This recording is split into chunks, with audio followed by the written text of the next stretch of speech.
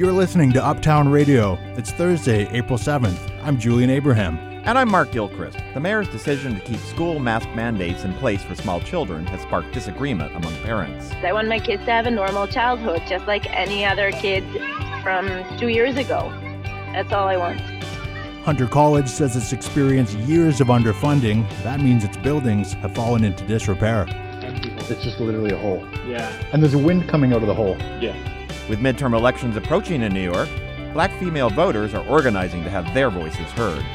And a new way for New York City's models and photographers to collaborate is taking off thanks to TikTok.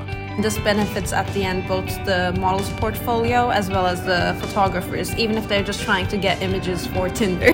All that and more on Uptown Radio. But first, the news. Live from NPR News in Washington, I'm Lakshmi Singh. Judge Ketanji Brown Jackson is the next Associate Justice of the United States Supreme Court. NPR's Barbara Sprunt reports Jackson's confirmation fulfills President Biden's campaign pledge to nominate the first Black woman to the nation's highest court. On this vote, the yeas are 53, the nays are 47, and this nomination is confirmed. With that announcement from Vice President Kamala Harris, who presided over the vote, Ketanji Brown Jackson made history. 3 Republican senators joined all 50 members of the Democratic caucus in voting yay: Mitt Romney, Lisa Murkowski, and Susan Collins. Ahead of the vote, Senate Majority Leader Chuck Schumer spoke of the significance of Jackson's confirmation. We are taking a giant, bold, and important step on the well-trodden path to fulfilling our country's founding promise. Jackson will be sworn in this summer. Barbara Sprunt, NPR News, Washington. Bipartisanship was in full display in the U.S. Senate earlier today when lawmakers voted unanimously to strip Russia of most favored trade status and ban Russian oil imports.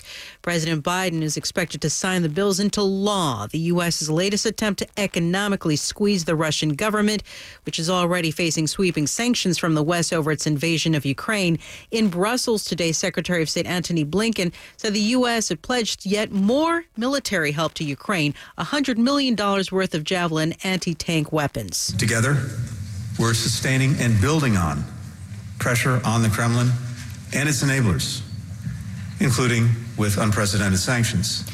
Ukrainian leaders, meanwhile, are telling residents in the eastern part of the country to save themselves and evacuate. NPR's Nathan Rott reports the deputy prime minister warns Russian troops are gathering near Ukraine's eastern border and may be preparing for a new attack. There's been heavy fighting in eastern Ukraine since Russia invaded, but Ukrainian officials say they now believe Russian troops are gearing up for a larger offensive in the region. Their attack in the northern part of the country and near the capital, Kyiv, stalled, and troops have since withdrawn. Social media videos showed jammed train stations in eastern Ukraine towns like Kramatorsk as people who have stayed in the region for the first 6 weeks of war are now deciding to flee. An estimated 10 million Ukrainians have been displaced by Russia's invasion. Nathan Rott, NPR News, Kyiv. Downtown Tel Aviv is the site of a mass shooting. Israeli police say at least 2 people were killed, several others wounded, when someone opened fire in a bar and restaurant district where crowds of people were dining out tonight. Authorities are advising people to avoid the area while they search for the shooter. It's not immediately clear what sparked the attack. It follows a series of deadly attacks over the past month. This is NPR News. From Columbia Radio News in New York, I'm Lucy Grindon. New York state lawmakers are expected to vote this evening on the new state budget. The proposed budget includes a suspension of some state gas taxes, which would save New Yorkers about 16 cents a gallon. It also includes a provision allowing restaurants to sell alcohol with their takeout and delivery orders. Starbucks employees in Buffalo, Rochester, and Brighton, New York, voted today to unionize the coffee shops where they work. In the recent wave of Starbucks unionizations, workers trying to unionize have been successful in 13 out of 14 elections. Housing Works today announced that it plans to open 2 new overdose prevention centers in New York City, one in Midtown and one on the Lower East Side. The organization provides support for the homeless and people living with HIV/AIDS. The 2 centers would provide supervised consumption services for drug users. The BA.2 Omicron subvariant is causing a sharp increase in the number of COVID-19 cases in New York City. The city's current 7-day average, now about 1,500 cases, has doubled in the last month. The city's overall test positivity rate is about 3%. Manhattan's is higher at 6%, but hospitalizations have not risen significantly. A Chicago economic development agency is taking a page out of New York City's book by encouraging Floridians to move north in response to the state's so-called Don't Say Gay law. Today, the Chicago agency took out a full-page ad in an Orlando newspaper criticizing the policy. New York City bought billboard ads to the same effect in 5 Florida cities that went up earlier this week. One of the billboards reads, quote, "People say a lot of ridiculous things in New York. Don't Say Gay isn't one of them." Today is opening day of the 2022 Major League Baseball season. The Mets play the Nationals tonight in Washington. The Yankees were scheduled to play the Red Sox, but were rained out. They'll play the home game tomorrow. This is Lucy Grindon, Columbia Radio News. You're listening to Uptown Radio. I'm Julian Abraham. And I'm Mark Gilchrist. More than a week after the deadline, New York state budget may finally be on its way. But with hundreds of billions of dollars of state funding on the line, some are criticizing the government not just for the delay, but for the fact that the negotiations have been happening behind closed doors. Tom Speaker is a policy analyst at Reinvent Albany, a nonprofit that advocates for government reform. He says although Governor Hochul promised to make changes, she went for more than 10 days without speaking to the press during the recent budget negotiations. It's been kind of a recent development as far as this administration goes, because we've actually seen a lot of positive changes since the transition happened last summer, such as more COVID-19 data being provided. The governor signs the MTA Open Data Act. But, since the budget season rolled around, things have certainly become less transparent. We've seen basically what Albany veterans commonly refer to as the 3 people in a room, where the governor and Senate Majority Leader and the Assembly Speaker have most of the budget negotiations behind closed doors. And, in certain cases, even high-ranking legislators have been saying that they have no idea what's happening. And that's something that has really been in Albany's tradition for decades at this point. Right. So in the middle of these negotiations, Kathy Hochul went about a week and a half, 10 days without talking to the press. What do you make of this? It's quite unfortunate, and I believe that Politico reported that since the 1920s, that's the longest period that a governor has gone without speaking to the press, at least during the budget period. And we find it quite discouraging because, when the transition happened last year, the governor sold herself as being the transparency governor.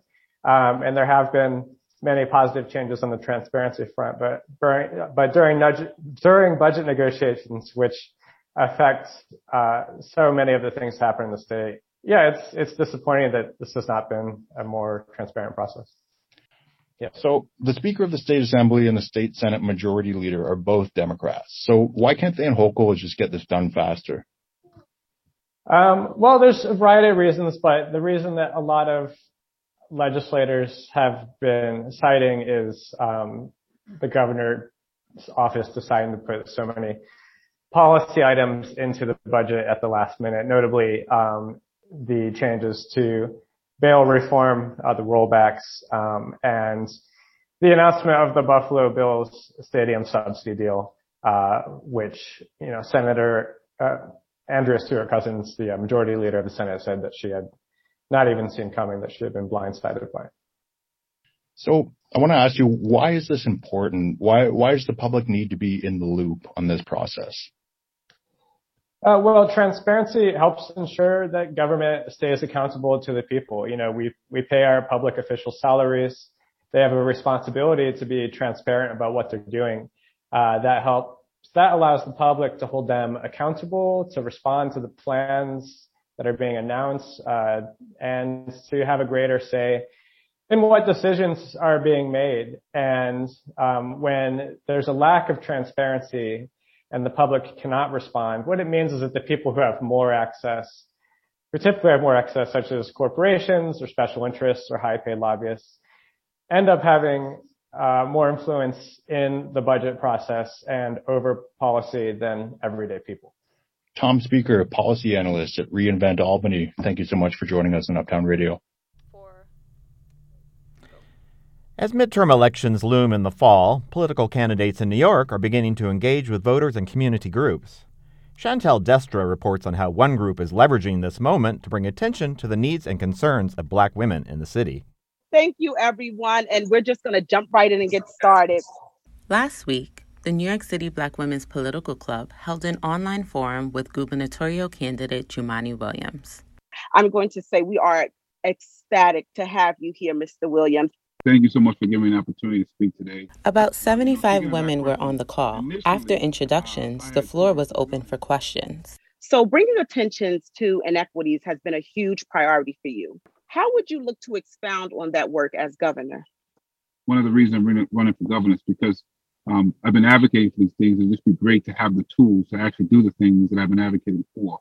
This event is a part of a series created by the New York City Black Women's Political Club leading up to the midterms. Jamila Fines is the president of the group. She says they are important because they allow Black women to connect with candidates in an intimate setting. We're holding open, free-flowing discussions where Black women have, in a relaxed space, an opportunity to engage all of the individuals who are running, regardless of what side of the spectrum they're on, discuss and share what their concerns are, and also hear from these candidates directly on where they're going, what they're looking to do, and what their vision is for the community. Fine says candidates often haven't engaged directly with Black women because they felt they've already had their votes. And to an extent, she says, they were right. A lot of times people just check down, oh yeah, Democrat, but they're not really always thinking, who do I think will do what I need to be done for the community? Robert Shapiro is a professor of government at Columbia University. He agrees that Black women tend to vote Democratic in New York City when they vote. He says the question is really, what can a Democratic candidate do to ensure that voters turn out? They can't take these votes for granted in the sense that it's possible people might not vote. What they need to pay attention to is basically making sure they get out the vote. They know the vote's reliable, but it's only reliable if people are actually voting. So we're here, y'all! During a recent event, the Political Club partnered with the Shirley Chisholm's Women's Business Leadership Circle to screen a documentary focused on Chisholm's presidential campaign. After the screening, community leaders discussed the importance of organizing to strengthen the political power of Black women. LaShawn Allen Muhammad leads the group hosting the event. She says it's important to establish a community to see progress. This is our time. Black women are banding together. Black women are showing up in a way as a collective that we have not seen in a long time. Fines believes that local organizing can help implement change nationally. Start making changes on a local level and watch and see as you take more and more chunks and bites and make more and more changes, how things eventually are going to be forced to change on a higher level. Fine says the New York City Black Women's Political Club has a series of forums planned this summer to identify community needs and concerns leading up to elections in November. Chantel Destra, Columbia Radio News.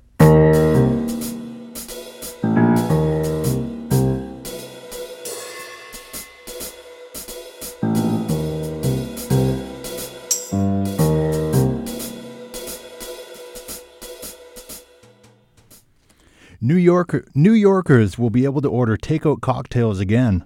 Governor Kathy Hochul says it will soon be legal to grab a boozy beverage and stroll the sidewalks. As Uptown Radio's Elliot Chaparelli reports, bars have been pushing for the return of one of the few perks of the pandemic. There's this dive bar just 2 blocks from Central Park. It's called Bob's Your Uncle. Ryan Kehoe is behind the bar pouring drinks and casually chatting with patrons about the playlist. He says takeout margaritas and palomas kept the bar alive in the early days of the pandemic.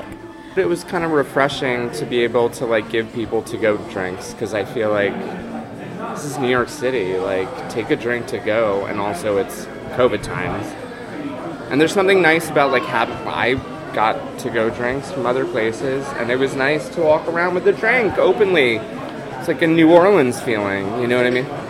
One regular sitting at the bar, MJ Brown, says to-go cocktails were one of the few things he could do to support the business during the pandemic. But even now, he says New York needs the pick-me-up.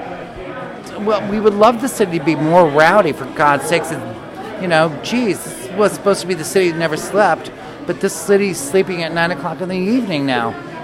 A sleepier New York is fine with some people. Opponents of to-go cocktails have been arguing against the legislation, saying legalizing them again leads to rowdy bars, public intoxication, and street noise. One of the most ardent opponents of the proposal was the liquor store lobby. They said it would hurt their businesses. But Yahara Tapia, the manager of Manhattan Valley Wines and Spirits, says she's not so sure. I'm in favor of it. It's a different sector. If someone is buying a $15 cocktail at a to-go bar, that's not like someone who's going to want to spend, $30 to buy their own and make it at home, and they could make 50 cocktails, right? So it's kind of a price discrepancy. The current plan for to-go cocktails sets some rules to ensure that street drinks and liquor stores cater to different audiences. Bars and restaurants will not be allowed to sell full bottles, and they'll have to serve food with their takeout drinks. In her original budget proposal, Governor Kathy Hochul pushed for a permanent legalization of takeout beverages, calling it the most popular item in her budget. But the current plan would legalize to-go drinks for 3 years, and then lawmakers would have to revisit the issue. But even with the popularity of the option, some bartenders say it's too much work. David Lebispier works at 67 Orange, an upscale cocktail bar in Harlem. Yeah, it helped during the pandemic because we didn't have the indoor seating, so we could have spent more time making them. But right now we are extremely busy. We're actually one of the best cocktail bar in New York City, so we don't have time to prep and do all of this during a shift. Lebispier says even when the state legalizes to-go cocktails, his bar will still focus on dine-in. The plan for to-go cocktails is part of the state budget negotiations happening right now, so it still needs to be finalized. But New Yorkers will probably be able to spend their summer drinking Palomas in the park. I'm Elliot Schiaparelli, Columbia Radio News.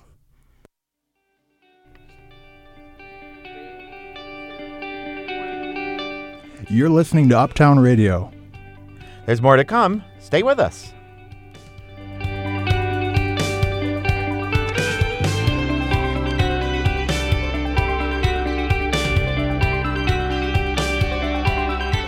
From Columbia Radio News in New York, I'm David Newtown. The United States Senate confirmed Judge Ketanji Brown Jackson to the United States Supreme Court today.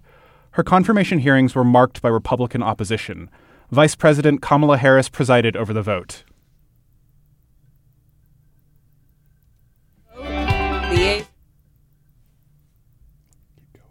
Judge Jackson will be the first black woman to serve on the court in its 233-year history. Jackson will take over for Judge Stephen Breyer. He's set to serve until the court's current term ends, usually in late June. New York Attorney General Letitia James is seeking to hold former President Donald Trump in civil contempt of court. She says he has refused to comply with a court order to produce documents related to an ongoing investigation into his personal taxes. Her office wants Trump to pay a $10,000 fine for every day he refuses to comply with the court's order. President Trump was initially supposed to release those documents on March 3rd of this year, but the Office of the Attorney General agreed to accommodate his request for more time. The date was extended to March 31st. On that date, though, the Office of the Attorney General says Trump raised new objections and refused to produce any of the selected documents. This afternoon, the United Nations National Assembly passed a resolution to suspend Russia from the UN Human Rights Council. This is in response to what Ukrainian President Zelensky has repeatedly called war crimes, killings of Ukrainian civilians in Bucha as Russian troops retreated from its capital, Kyiv. Russia is the second country to ever be suspended from the Human Rights Council. The first was Libya in 2011, which was removed in response to Muammar Gaddafi's crackdown on anti-government protesters. After the vote, Russia announced its own decision to end its relationship with the Human Rights Council. The S&P 500 is up about 0.5%, the Dow Jones is up about 0.33%, and the NASDAQ is up about 0.25%. David Newtown, Columbia Radio News. New York City's Hunter College is going through a bit of a rough patch. Students are complaining of broken, boarded-up windows, leaky ceilings, and the general lack of cleaning and maintenance of the facilities. But the college is not entirely to blame. As Julian Abraham reports, they are waiting on the state of New York to increase funding. When I got to Hunter College's nursing campus on East 25th Street, the entrance sign was so chipped and faded I almost missed it. There was broken concrete I almost tripped on, cars parked on what used to be a tennis court, and broken windows. Further uptown at the main Hunter campus, there is a chorus of jackhammers in construction. I mean, you hear construction in the background, so hopefully they're fixing something. But That's Alex, a psychology student who did not want to give me her real name. Inside, I met up with Joe Yin, a doctoral student in physics. He showed me what's supposed to be the water fountain on his floor. It's now just a hole in the wall. Take a look at here. Empty hole. It's just literally a hole. Yeah. And there's a wind coming out of the hole. Yeah. To get to the nearest drinking water, he has to go to the opposite end of campus. Out of the 10 elevators, only a few work. So you can see here. This one doesn't work, right? This one doesn't work, right? This one works. You can see the sign. This one works. These three basically work. After about a 20-minute journey, we got to a water fountain in another building. Because I spent 3 times of time waiting for the elevator, waiting to get the water fountain to get to the water. So I think that's not acceptable. Hunter is part of the City College of New York system, known as CUNY. According to a study from Cambridge, CUNY's funding from New York State has been on a steady decline since 2008, and the city has tried to cut it even more since then. Though spokespersons for Hunter College declined an interview, they did give us a statement. In that statement, they said they have endured years of underfunding, along with the challenges of the pandemic and damages from Hurricane Ida. The statement also said they've spent $25 million of their own money on repairs and are now hoping for more money in the state budget for their new nursing building. Jen Gaburi is a professor at Hunter. She and others have been appealing to the governor for help. Right now, Kathy Hochul is building a stadium for the Buffalo Bills, but she could have our stadium, but she needs to reach into her pocket and enlarge the pie and pay for critical services. Gabori says CUNY itself is not the one to blame for the disrepair. I wish the budget was more transparent so I wouldn't have to ask, but CUNY needs more cash. And even if they do get it, they won't be able to start fixing things until next school year. Julian Abraham, Columbia Radio News.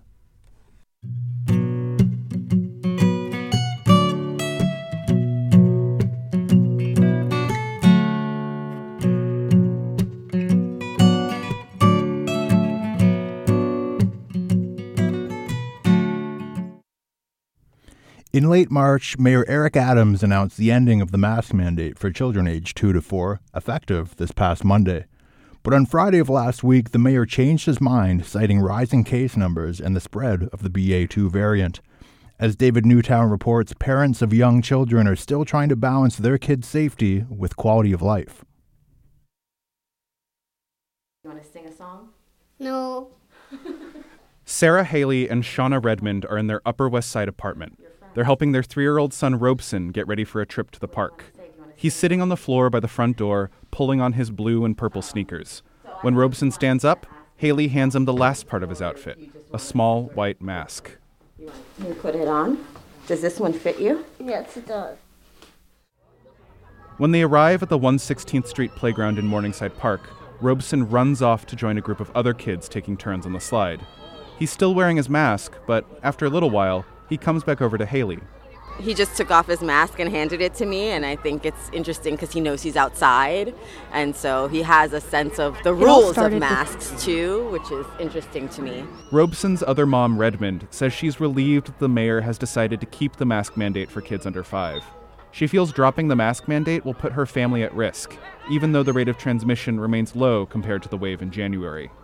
While things are perhaps getting better, I think it's ill-advised and would prefer that we at least ride out the rest of the school year. They're used to the masks now, having been in them all year, and we'll reevaluate over the summer. A few blocks further north in Morningside Park, a group of parents and kids are attending a birthday party. Nofar Heimovitz keeps a watchful eye on her 2-year-old son Lou as he toddles back and forth under a jungle gym. Nearby, her 3-year-old son Boz is playing with her husband Elad. Heimovitz says she was glad when the mayor announced the end of the mandate for young children. And now she's frustrated that the mandate remains in place for the indefinite future. I think it's time to do it. I understand the numbers are going up. I understand there is still COVID. None of us are thinking it's gone away. Her son Lou was born during the first weeks of the lockdown in 2020. Her other son Boz and her husband weren't even allowed to visit her in the hospital. Heimovitz says her kids have lost too much of their childhoods to lockdowns and life behind a mask. I want my kids to have a normal childhood, just like any other kid from 2 years ago. That's all I want. Matthew Lamb is an assistant professor of epidemiology at Columbia University. He says that 2 years into the pandemic, data shows that the severity of COVID infection in children under 5 is much lower than in other age groups.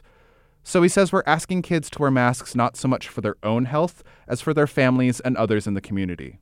I can understand the concern among parents of young children about whether, their kids are maybe being asked to, do something that might be not beneficial for them for reasons that don't have a lot of benefit to them. But Lamb says while science can inform decisions about safety during the pandemic, it can't dictate policy.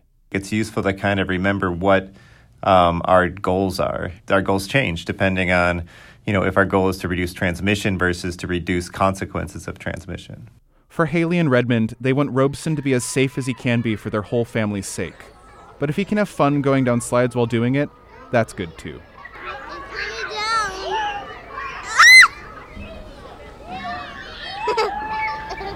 Tomorrow, Robeson is headed back to his nursery school.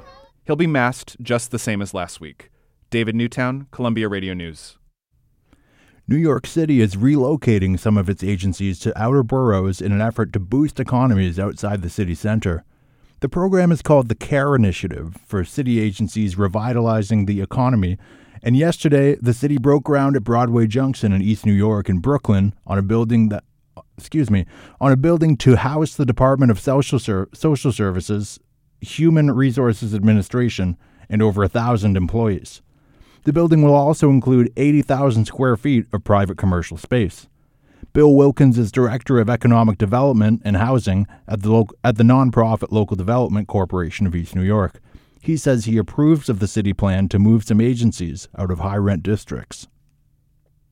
So it only makes sense to move agencies to the outer boroughs and to secure leases at much more reasonable and affordable rates, which reduces the cost ultimately to taxpayers, and money can be used in better instances. So to me, it's a rational, reasonable, prudent, pragmatic approach to financial property management.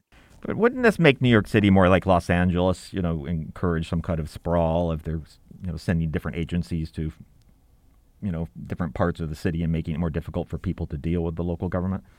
Well, I don't think that's true, because in this particular instance at Broadway Junction, it's a transportation node. So you have 5 train lines that converge into one destination, and the building is a half a block from that destination. So I think it makes individuals commute easier. And in certain instances, it creates like an urban transit reverse commute. Individuals, instead of cramming into trains going to Lower Manhattan or downtown Brooklyn, they'll be going in the opposite direction. And a lot of the workforce actually lives in the outer boroughs. And what about the private part of it? I mean, do you think that initiatives like this, which are starting with the government as the core sort of tenant, are going to be able to attract the private sector to come in? Of course they will, because you have an anchor tenant. Are there any potential downsides to this kind of private-public initiative, as far as you can tell? Well, the downside is that people feel that, when you engage in urban renewal, it means Black and Latino removal. But I see this as an opportunity to support and to help maintain those businesses and residents that are indigenous to East New York and creating a benefit for them. This has been Bill Wilkins, Director of Economic Development and Housing of the Local Development Corporation of East New York. Thank you. Thank you, Mark.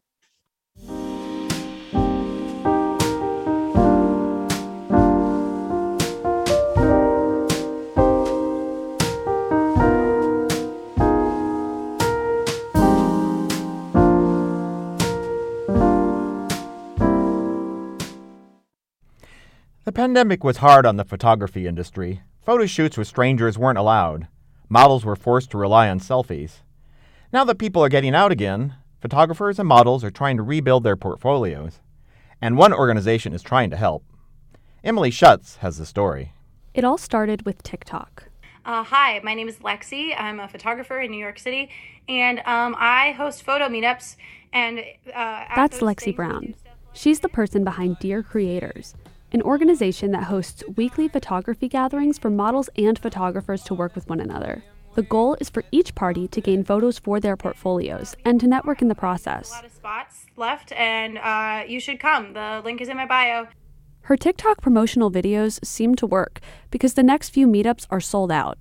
Every event costs $50 per ticket for both photographers and models. The money goes towards renting unique and interesting spaces for photo shoots. On social media, Brown posts videos showcasing the event, like this one in a professional studio with a white background. A photographer is crouched down with a camera directed towards a model. She's posing on a stool. Badasim Kubak is a co-founder of the event. This benefits at the end both the model's portfolio as well as the photographers, even if they're just trying to get images for Tinder. Or Instagram. Carla Perez is a New York City-based photographer. She's attended 4 of these meetups, each time as a model. If you hire a photographer in New York, you go and take pictures on the street unless you actually hire a studio as well or like a place to shoot. I saw it as a way to get nice professional pictures for cheap. So it's like, great, works for me. Perez and other creatives get specific about the kinds of images they hope to achieve at each meetup. Co-founder Badasim Kubak says the secret is to get attendees communicating long before the event. Our meetups don't necessarily start on location. The moment someone buys a ticket, they are added to a group that is formed on our website where they can already start connecting with everyone else who's coming to these events. Carla Perez says from the moment she buys tickets, she begins planning who she'll work with and the design she's going for. So I'm like, this is what I'm thinking, and a lot of people give you advice. It's like, oh yeah, I think that's great. Or photographers will be like, yeah, this fits my mood board perfectly. Photographers and models sign up for an hour-long time slot in the space. About a week after the event, the photographers are required to upload a final edited version of each photo to a folder that models can then access. Regardless of their reason for attending, each person leaves with high-quality photos. In fact, Brown says that anyone can attend, regardless of experience. That was a gigantic part of it, is you can come to this meetup just to try one of those. As the demand for these events increases, Dear Creators is scheduling new photo shoots with various themes. This weekend, they're hosting a beauty portrait session, so get ready for your close-up. Emily Schutz, Columbia Radio News. A new thing that I introduced today is called the Feelings Brownie, so you could eat your feelings. Sarah McGidd, owner and baker of Need Love Bakery. My main item that I'm most popular or well known for is our gluten-free sourdough bread, which is 24-hour fermented gluten-free bread. And then it's sort of expanded from there into bagels, other fun treats like a PMS cookie, which is potato chips from another Union Square farmer, vegan marshmallows, chocolate. It actually started out of a response to an autoimmune issue that I was having, and I had to transition from baking with sugar and butter and more classic ingredients. So it's about sort of reimagining foods in a more nutrient-dense and delicious way. You're listening to Uptown Radio from Columbia Radio News, Thursdays at 4 p.m. And now for the next in our commentary series, Rebecca Robinson shares how her relationship with volleyball helped her navigate life when things go wrong. I've loved playing volleyball for as long as I can remember. I joined the team at my all-girls school when I was 13 and mastered the underhand serve. We weren't good, but we had a good time. We danced to songs like Payphone from Maroon 5 or Call Me Maybe from Carly Rae Jepsen on the minibus. I love playing volleyball because it came with built-in friendship with your teammates. The other thing that brought me back over and over again was the thrill of leaping into the air anime style and the satisfying slapping sound when my palm made contact with the ball. Up until this point, things had gone smoothly. I was only in middle school. I still hadn't faced any major curveballs, I hadn't been seriously sick, and I had a super supportive family. The obstacles I had to overcome mostly included squabbles with my friends, like over which mall to hang out at over the weekend. Then in my freshman year of high school, I dislocated my knee for the first time. I had just made the JV team and was warming up when a wrong step left me in excruciating pain and tears. What followed was months of uncomfortable physical therapy. My dislocated kneecap meant I started high school on metal crutches and a leg brace that went from my hip down to my ankle. Like any teenager, I did not want to stick out. This was definitely not the first impression I wanted to make. And it also kept me from doing the thing that made me happiest, playing on the court as part of a team. For the first time in my early life, something went pretty wrong, and I was feeling mentally and physically uncomfortable. But there's this idea we heard in a freshman health class, that we should lean into discomfort. I can still see the handout in my head. You've probably heard of the comfort zone, but just outside of it is a stretch zone. And it's in this stretch zone where you may feel discomfort or unease within yourself. In moments like bad haircuts, bombing a job interview, or even breakups, for example. It's not always easy being in that space, but that's the point, because it's where you grow and learn. So while it totally sucked being out for the season, I still made an effort to get to every game and practice, even though I couldn't play, just to learn the skills my coaches drilled the team on. 3 years later, when I was a junior blocking a ball during practice, I heard an ominous popping noise. My knee had dislocated again. I sat in the back of my dad's blue car with my legs stretched out across the seat, crying quietly. I was so disappointed to make it this far, only to be out for the entire season once again. The road to recovery was more intense this time. A surgeon sliced open my knee and stitched in a cadaver tendon and plastic screws to hold it in place.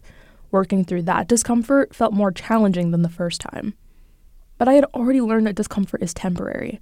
I'd grown mentally stronger, and I knew that when faced with an uncomfortable situation, I would lean into it. My last year of high school, I ventured to Russia for a homestay. I could only make limited conversation with my teenage host sisters, but at least I could ask for what I wanted for breakfast. Chorny chai kasha, black tea and porridge. After high school, I moved a 12-hour car ride away into Canada for college, where I didn't have any friends or family. At Thanksgiving, I battled homesickness, watching my followers on Instagram share pictures of turkeys and their partners. But eventually I made new friends, and now I like to call them my second family, and we spend holidays together. My knee injury at the time was at best frustrating and at worst painful, yet I learned to work through discomfort even if things go wrong, which of course they inevitably will, because that's just how life works. And that's why I'll keep playing volleyball. Well, that does it for this edition of Uptown Radio. We hope you enjoyed the show. Our executive producer today is David Marquez. Clara Sophia Daly is our senior producer. This show is directed by Clara Grunitz, along with Sarah Yakubaitis and Emily Schutz. The show is edited by Chantel Destra and Linnea Arden. Our newscasters are David Newtown and Lucy Grindon. Rebecca Robinson gets to stream live on the web. Our instructors are Sally Herships, Robert Smith, and Ben Shapiro. I'm Mark Gilchrist. And I'm Julian Abraham. Uptown Radio is live on Thursdays at 4. Until next time, you can always find us at uptownradio.org. From all of us here at Uptown Radio, thank you for listening.